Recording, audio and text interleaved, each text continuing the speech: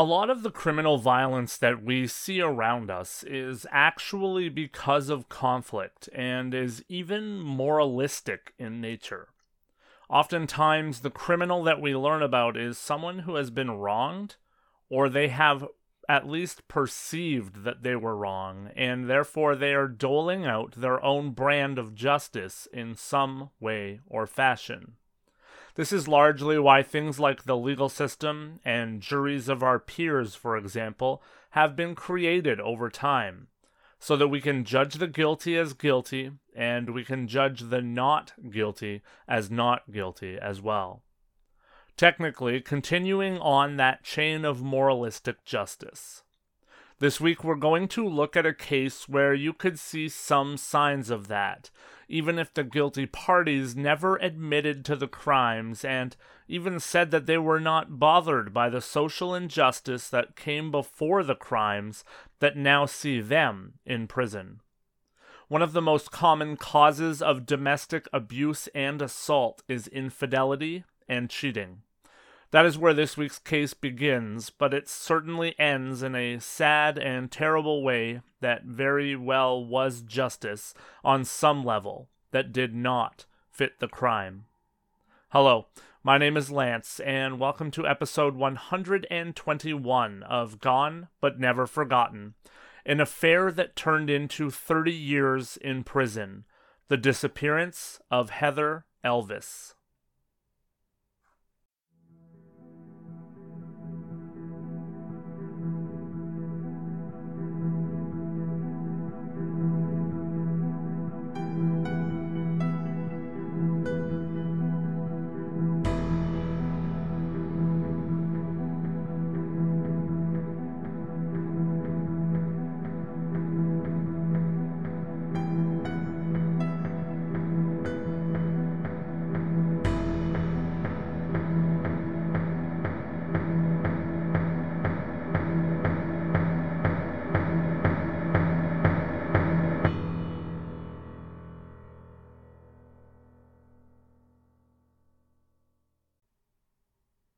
Heather Elvis was born on June 30th of 1993 in Horry County, South Carolina. Heather was the eldest of two daughters to Terry and Debbie Elvis. She has one sibling, a younger sister named Morgan. Heather graduated from St. James High School in Murrells Inlet, South Carolina. If you listen to the family and anyone that knew the Elvis family, they were a family who always got along and lived in harmony. The family was always said to have been tight-knit, and a family who believed in doing the best for one another and the best for the family as a whole at all times. It has been said that Heather was the closest with her father, whom she texted and checked in with daily and always stayed in contact with.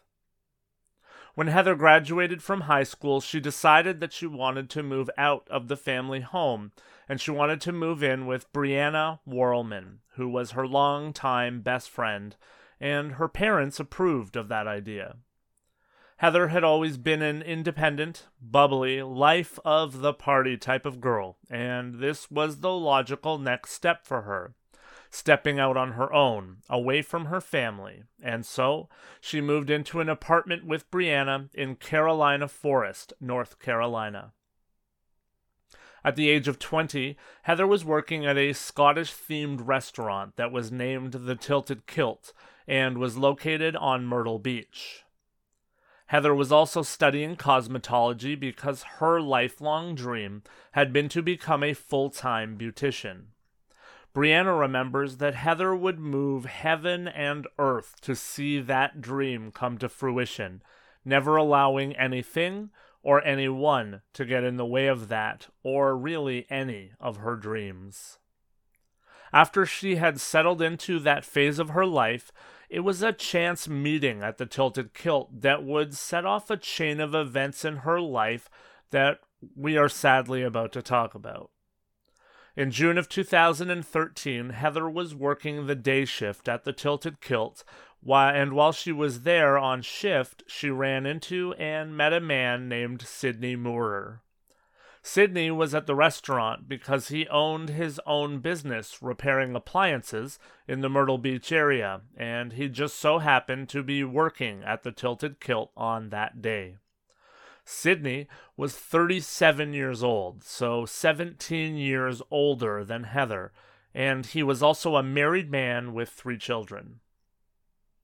By all accounts, Heather was completely smitten with Sidney from that very moment, and she even looked to social media and took to social media to share that on that very day. She posted on Twitter, quote, "I got's a taste for men who are older," unquote. She also made many posts that were seemingly sexually charged, and she said that she was directing her comments toward a man at her work who came in to fix things. Clearly, she was talking about Sidney. Sidney clearly enjoyed all of the extra attention that he was getting whenever he came to the Tilted Kilt from Heather. Obviously, he enjoyed the attention that was coming his way from the much younger woman, and employees even said that Sidney started to frequent the kilt more and more as time went by. He even started to show up when there was not work to be done on the appliances. Sidney and Heather chatting and flirting with one another also became a more and more frequent occurrence, and something that started to be noticed by Heather's coworkers. By July of 2013, if you go by Heather's social media accounts, it appeared that things between Heather and Sidney were starting to escalate. Heather's Facebook status changed from single to in a relationship, and she posted on Twitter, quote, "I'm in way too deep, but watch me get in deeper," unquote. And she also posted, quote, "Baby did a bad thing," unquote. Both of those Twitter updates would come on July 11th of 2013. By this time, most of Heather's coworkers were aware of what was going on between Heather and Sidney, and people, as they do, began to talk behind their backs. Heather's coworkers talked a lot behind her back, and they also had many names that she would be called because she was knowingly having an affair with a married man who had a family. To say that her coworkers were starting to turn on the previously well-liked young woman was an understatement. Suffice it to say, there are not too many people out there who will have respect for someone who is having an affair. As August came around, Sidney was seen even more at the Tilted Kilt, almost daily at times. He would bring snacks and treats for Heather, and he would even park out back of the restaurant and wait for Heather to finish her shifts, and the two would leave the restaurant together. Heather started to talk at that point more and more with her coworkers, as young women do. She would talk about things with Sidney, and she even said that Sidney had mentioned hiring Heather as a full-time nanny for his children, so that they could be closer together at all times, and under the nose of his own wife. One can only imagine the disgust that a story like that would be met with by most people. It's certainly one thing to have an affair, but to even have a discussion about having one so brazenly under the same roof as Sidney's wife was incredibly insensitive and really a bad look all around. The two were constantly in contact, though, through text messages, and the two would get together in strange and remote locations so that they could have sex, and that happened on many different occasions. Heather and Sidney had learned a game plan that they believed would keep them from getting caught by Sidney's wife. If they were having sex in remote locations, that certainly meant that there was far less of a chance of being seen and therefore caught. Sidney mentioned at times to Heather that things were not good between he and his wife, Tammy Moorer, and that he was thinking about leaving her altogether. Heather's friends tried to warn Heather that this was classic in any case where an older married man had an affair with a younger woman, and they tried to warn her that he was likely saying all of those things to sweet-talk her and to string her along. In the end, Heather started to realize that having a relationship such as she was having, with all of the sneaking around and all of the hiding that was needed, was not necessarily something that she wanted, nor was it a good thing for her. It was taking an emotional toll because she knew that things between her and Sydney were not progressing, and she longed to have a relationship that she could share with the world, and she also longed to be in a relationship where things didn't need to be a gigantic secret. One can only imagine also that she was becoming more and more aware of what was being said by the people that knew about the affair. It's not hard to understand that things were likely taking a massive mental toll on Heather. By September 21st of 2013, Heather was clearly having second thoughts about absolutely everything with Sydney. She tweeted, quote, "Once upon a time, an angel and a devil fell in love. It did not end well," unquote. Things, though, did not get better. They, in fact, would get much worse. Tammy, who was Sydney's wife, found out about the affair between Sydney and Heather, and she called Heather to confront her. Tammy told Heather that she was just a booty call for Sydney and that any of the promises that he had made to her were fake, and he only intended to use them to string her along so that he could keep having sex with her behind Tammy's back. One has to figure that Tammy was echoing many of the things that Heather had been told by her friends about Sydney. If there were second thoughts, surely she was now looking to get out of the situation that she was in altogether. Tammy would then put Sydney on the phone with Heather, and he would proceed to tell Heather that she meant absolutely nothing to him, and that she was just a woman who was willing to spread her legs for him. Brianna overheard that entire phone call, and she said that the way that both Sydney and Tammy were speaking to Heather was very difficult to hear, and that they were very crass. Brianna said that from there it seemed that Sydney and Tammy worked incredibly hard to tear Heather down and belittle her so that Heather would feel worthless. For someone who was already struggling within the confines of the relationship, this made things infinitely worse for poor Heather. That behavior continued as the clearly dominant Tammy made the decision that after she found out about the affair, she didn't simply want to end things between Heather and Sydney, but rather, it seemed that she wanted to completely destroy Heather, her entire life, and everything that was a part of her life. She became consumed with destroying Heather as a person. It also came out over time that Tammy was a very dominant and domineering person within her marriage with Sydney, and that Sydney was an incredibly submissive person to Tammy in seemingly all regards. It was reported that Tammy started to handcuff Sydney to their bed at night so that he could not leave the house without her knowing, and she also started to make Sydney take her everywhere that he went. Further, and perhaps crazier than all of that, she also forced Sydney to get her name tattooed on his lower stomach, positioned right over his groin, so that if he did sleep with anyone else, they would certainly know who he belonged to. Tammy sounds like a woman scorned, but a woman who was very comfortable being demanding and commanding everything that she wanted out of everyone within her life.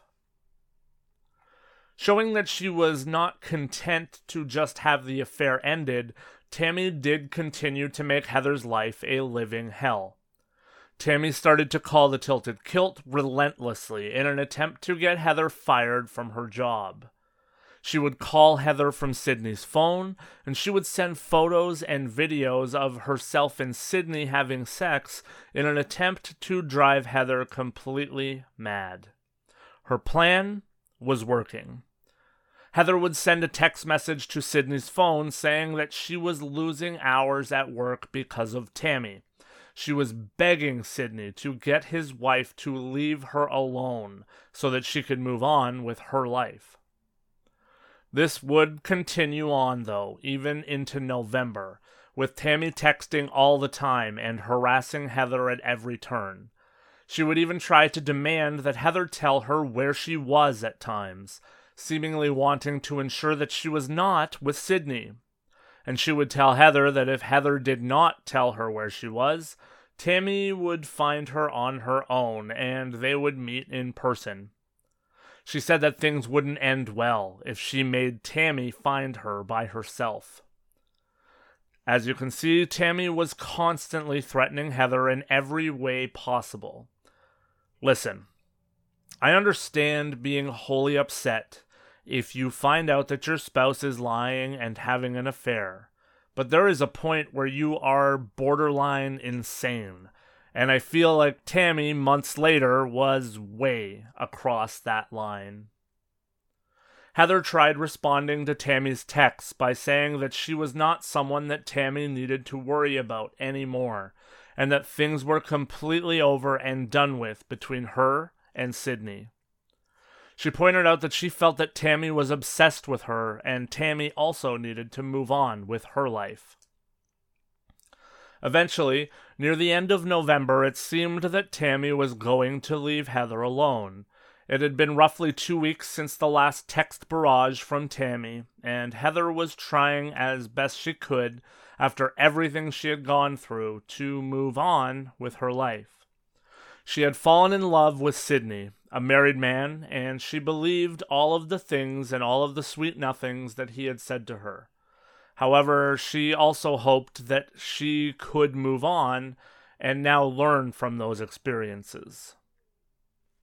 The reason that things went quiet, though, was because Sydney, Tammy, and their children had gone on a 3-week road trip out of town together between November 19th and December 11th, and Tammy had stopped harassing Heather while she was on that trip. That, mixed with the fact that Heather had landed a dream job of hers working at a makeup salon, started to make Heather feel as though perhaps the tides were starting to turn in her favor, and she was going to be able to put all of her mistakes with Sydney behind her. She was scheduled to start work at the salon as a beautician just before Christmas. There was, however, a problem lurking in the background of all of those positive things and positive changes and positive thoughts. Heather had started to gain weight, and people around her started to believe that she might be pregnant with Sydney's baby. Coworkers said that Heather's bra size had gone up 3 sizes on top of the weight gain.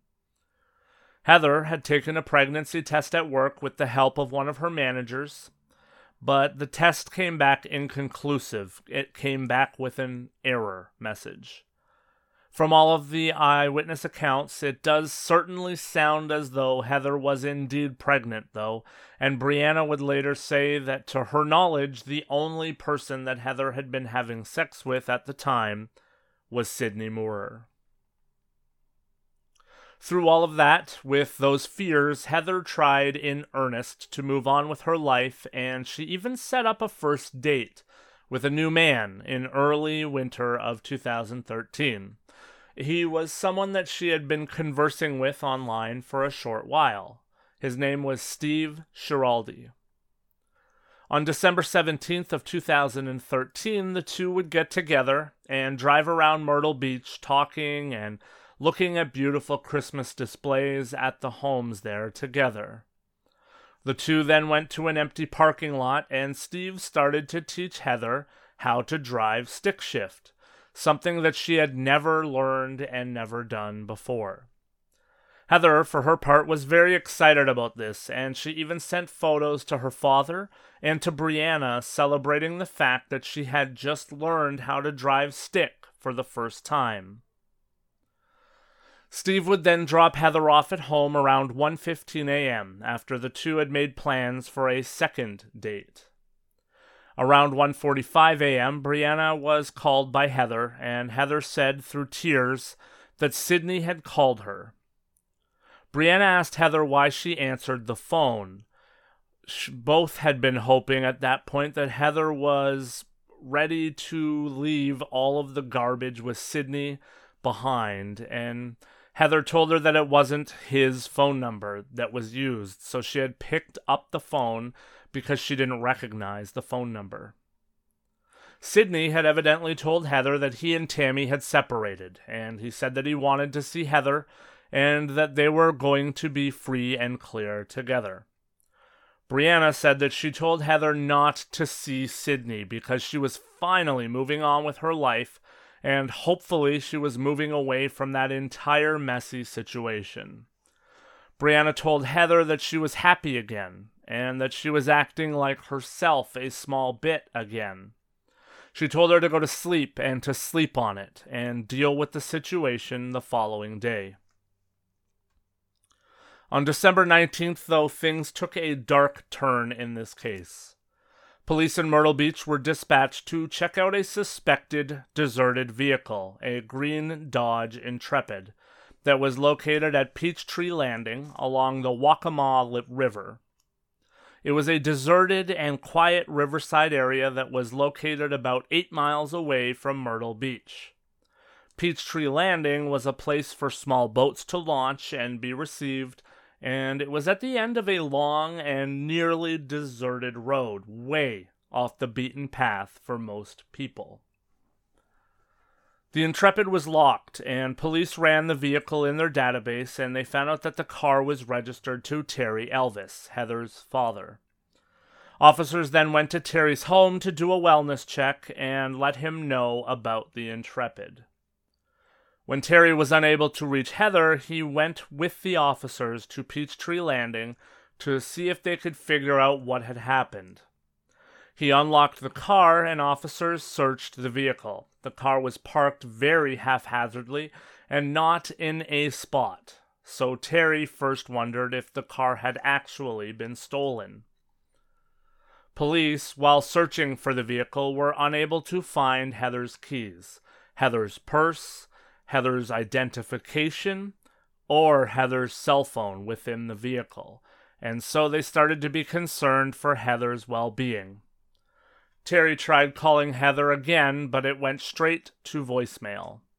He then called the Tilted Kilt to see if Heather was there or if anyone knew where she might be. Heather, though, was not at work, and nor was she scheduled to work at all on that day. Terry told police that this was all very out of character for Heather, and he was starting to become very concerned. Police did not believe that the vehicle, the river, nor Peachtree Landing were crime scenes, though. There was no evidence to show that there had been any kind of struggle whatsoever. A missing persons case, though, was opened right away regarding Heather Elvis. Searchers began looking in the area around Peachtree Landing, and divers were sent into the Waccamaw River to search for evidence and comb the area there. That search spread out throughout neighboring counties, and the public joined in as well. Everyone was hoping to find the young woman. People searched by boat, on foot, on ATV, on horseback, and even in the air. If there was a way to help look for Heather, it seemed to be employed within this search. What was first realized and released to the public was the fact that Heather had gone missing after a date. Police were trying to figure out why Heather had left her apartment again after being dropped off by Steve. Investigators also said that there were no obvious signs of any struggle at the apartment itself. While the search was going on, there were human remains found near the boat landing, but analysis would show that the bones belonged to a male. One can only imagine how horrible that would be for a family to be called regarding remains, only to find out that they did not belong to their loved one. That's just another kind of bittersweet roller coaster ride that the families of victims seem to endure a lot. Unfortunately, and not for lack of trying, nobody was able to find any evidence of Heather, any evidence of foul play, or any leads whatsoever within this case. And so investigators were forced to try and piece together anything that they could. They started to track Heather's movements as best they could, and Steve was brought in, of course, for questioning. Steve, though, was quickly cleared of all suspicion in the case, and he was released, no longer a person of interest in the missing case of Heather. While rewards were being put out and investigators were searching for any hope in their case, people were shocked when Tammy Moore went on social media and talked about her situation in an awkward and, frankly, insane diatribe. She posted to Facebook, quote, "Well, Sydney cheated on me in the months of September and October with a psycho whore who has since went missing, and now her crazy daddy is threatening to kill my children and Sydney, therefore making Sydney stupid." This girl grabbed his business card out of the office at her workplace and had fantasies about him as far back as March, but talked about it in July, naming him. I don't know of any other word to describe my husband at this point. All you have to do is research this girl's Twitter, although 4 months of it has gone missing in the past couple of weeks, and her Tumblr to see what a twisted person she truly is. I could care less seeing that I had a boyfriend of my own over the past couple of years, but when someone brings my children into the scenario, it is a whole different story. I will not tolerate anyone hurting my children because my husband banged a hoe 3 times in the backseat of her car and nothing more.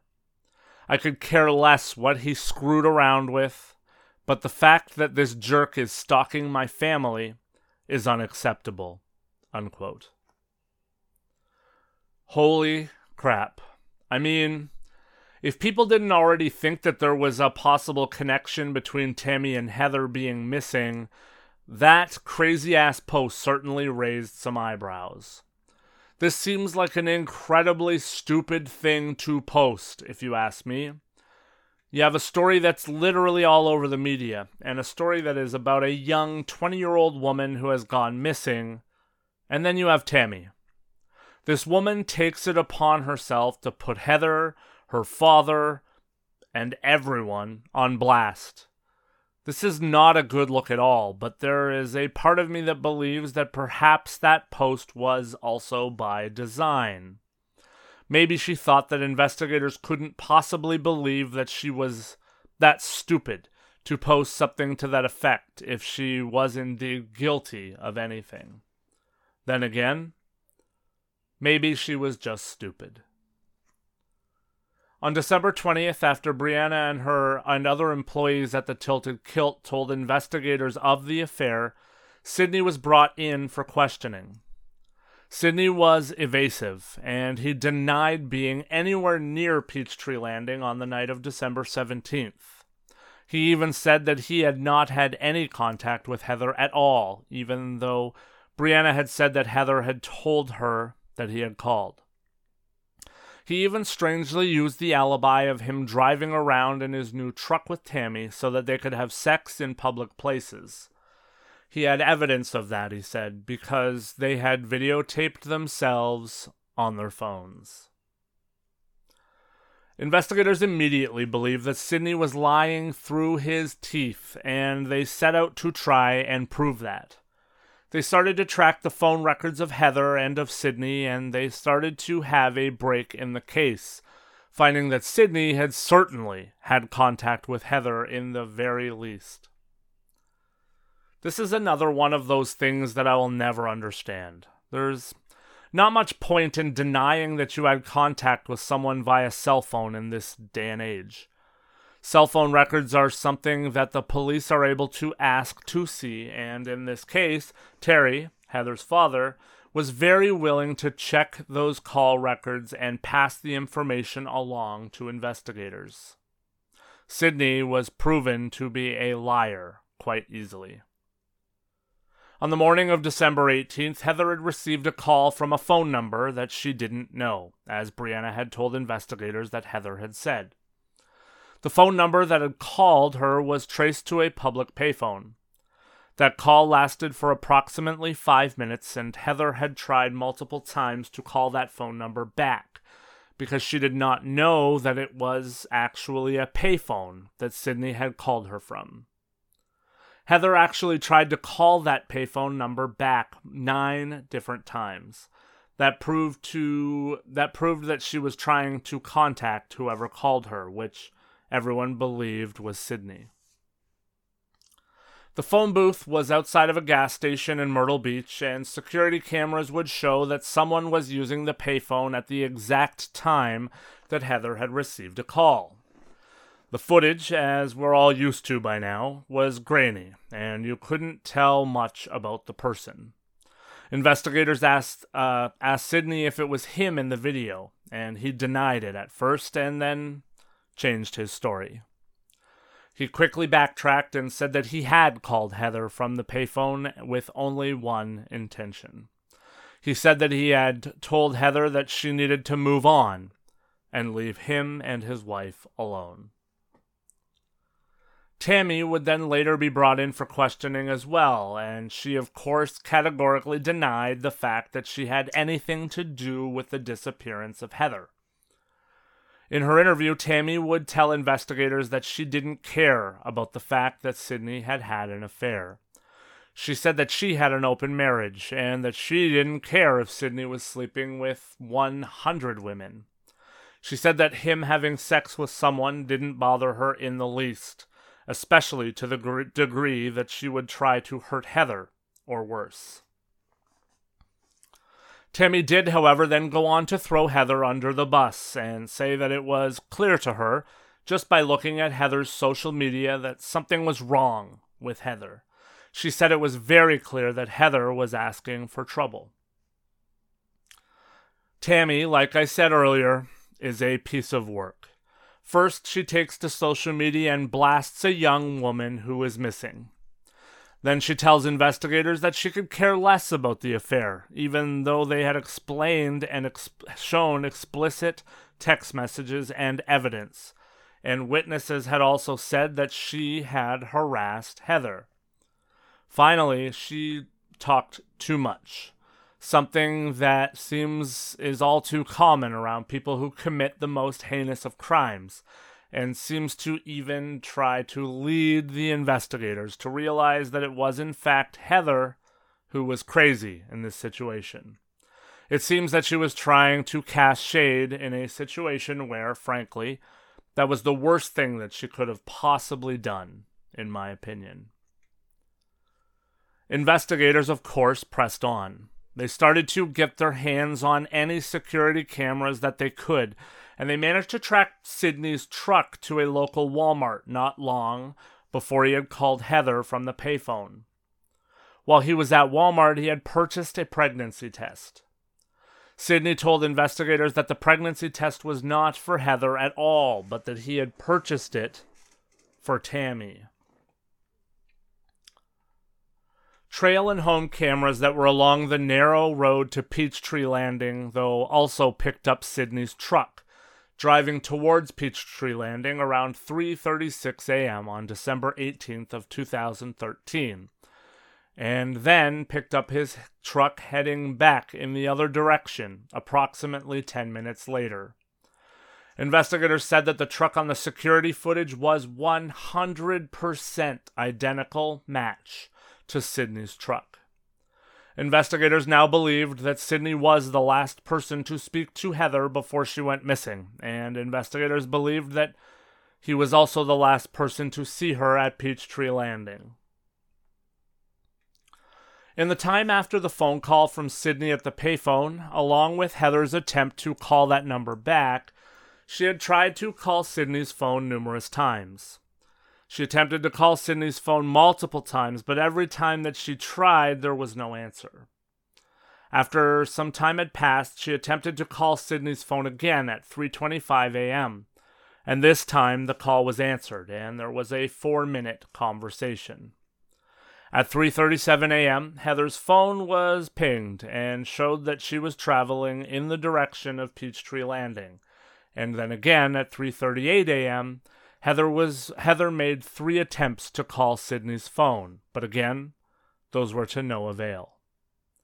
That is within 10 minutes that's within the 10 minutes that were between when Sydney's truck was heading towards Peachtree Landing and when Sydney's truck was descending from Peachtree Landing. At 3:41, there would be one more phone call attempt by Heather that went unanswered, and then 1 minute later, at 3:42 a.m., Heather's phone was seemingly shut off. Just moments before Sydney's truck was seen leaving Peachtree Landing. Investigators would receive a search warrant for Sydney and Tammy's home after they started to piece all of the evidence together, and they would find out that Sydney and Tammy had disposed of their home security system on December 20th, and they had a new one installed a day later, on December 21st. All of that just days after Heather had gone missing. If that doesn't scream guilt on some level, I don't know what does. Investigators were unable to retrieve the former security system nor the older footage, but they were able to watch the footage from the new home security system, and boy did it show some interesting things. It showed Tammy and Sydney scrubbing the passenger side of Sydney's truck furiously, and then burning the rags so that they could not be discovered or cleaned. Finally, on February 21st of 2014, after 2 months of investigation, it would be announced that there was a break in the case, and the break was something that was expected by anyone who was following the case and who had details of what was going on. Sydney and Tammy Moore were arrested in connection with the disappearance of Heather Elvis, and they were also charged with kidnapping and murder, even though there was no body to determine that Heather had actually been murdered. Investigators were hoping that the murder charge would buy them a little more time to try and uncover evidence, and they also hoped that the evidence that they had and the murder charge would make either Sydney or Tammy talk and disclose some information, like, for example, what had happened to Heather and where Heather's body was. Unfortunately, neither Sydney nor Tammy were speaking at all, and no further evidence was uncovered to decipher what had happened to Heather after she made the trip to Peachtree Landing. Therefore, there was no evidence to carry the murder charges against Sydney nor Tammy, and the murder charges were subsequently dropped.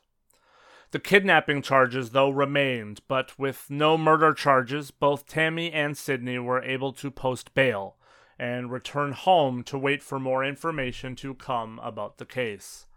A gag order was also placed on everyone and on the case itself to keep everyone quiet and keep them from putting things out into the media or out on social media. That tactic, however, did not work. Sydney and Tammy both went to social media, and Sydney even went in the media and did an emotional interview as they both tried to change the narrative by saying that they were innocent and that they were being framed by someone.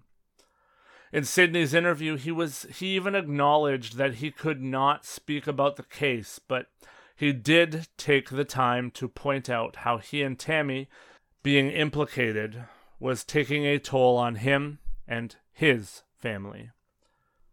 This man got in front of a camera, cried his eyes out, and complained that he had lost almost everything. He said that he couldn't even find work or another job because everyone believed that he was a kidnapper and a murderer. Sidney also said that he couldn't believe how mean people were being to his family. He even went as far as to erect signs on his yard that said various things like, "Where's our protection order?" and "Take pics, post it, and help change harassment laws." Now, don't get me wrong. I've spoken out in the past on this podcast about the fact that social media and the internet are awful places, and that people are super tough behind screens that they have at home, and they will say and do things that are absolutely dreadful. And yes, that also goes for people like Sidney and Tammy. However, I think when there is mounting evidence that you have had something to do with the disappearance of a woman, you probably shouldn't be out in front of cameras and trying to make the narrative about yourself.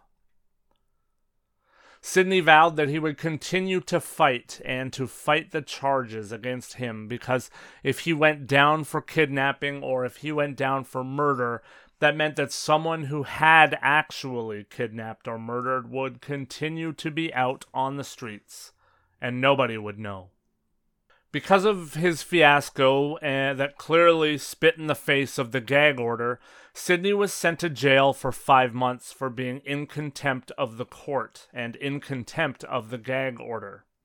Meanwhile, Tammy, ever a wizard with words, said that she felt as though she was going to be crucified for the lies that were being spread about herself and Sidney. Sidney would get out of jail after 2 months served for good behavior. Sidney would then go to trial in 2017 for obstruction of justice charges, and this time he was found guilty and sentenced to 10 years in prison after a 3-day trial. In October of 2018, which was now 6 years after Heather went missing, Tammy would have her trial, and she was ultimately found guilty of kidnapping and conspiracy.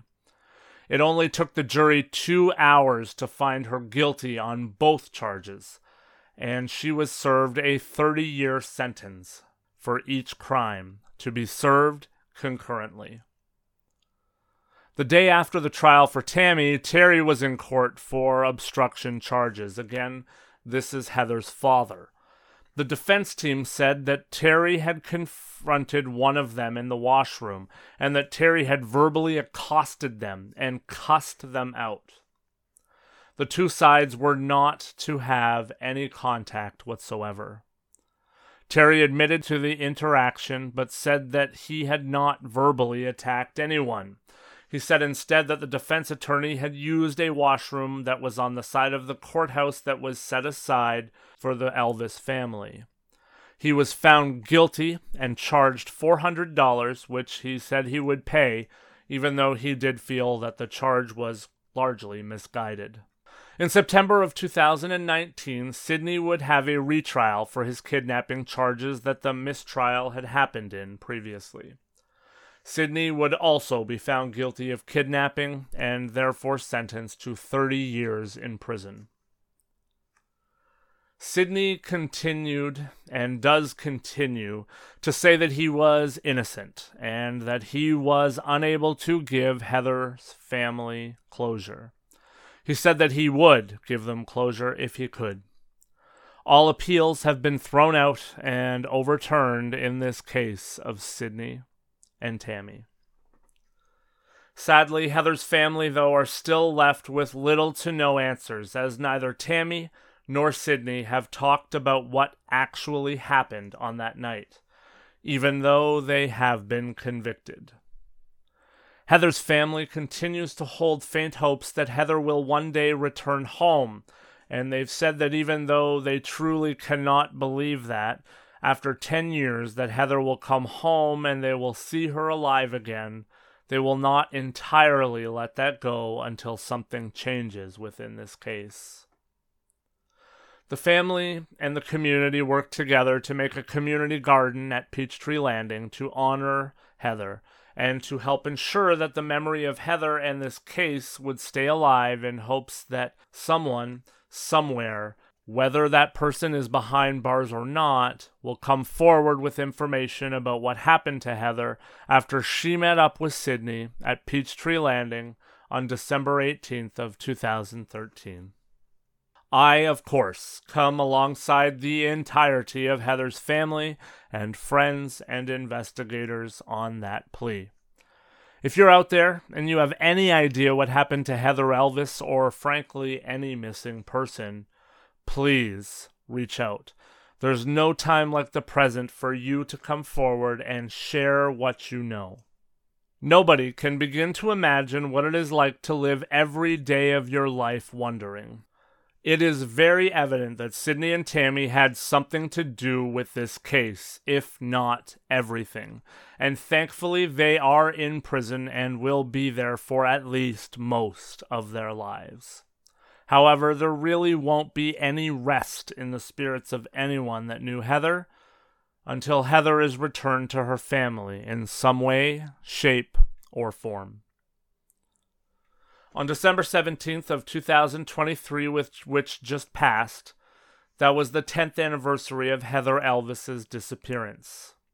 One can only hope that some kind of peace and closure will come in some way, shape, or form for everyone that's involved here. And I think that is all that is left for me to do, is to thank all of you goners again for joining me this week for another sad episode of GBNF. If you like the show, please give us a follow, a like, a review, or whatever you can to help this show in any way, shape, or form. Follow us on social media and spread the word. One thing is for certain, we are all in this thing together. So, the bigger that this community is and the bigger the reach that we get, hopefully means that we can help spread the word about cases and stories like this one and play a small part in their resolution. We can all be better. Take care, and don't forget to come back next week for another episode of Gone But Never Forgotten.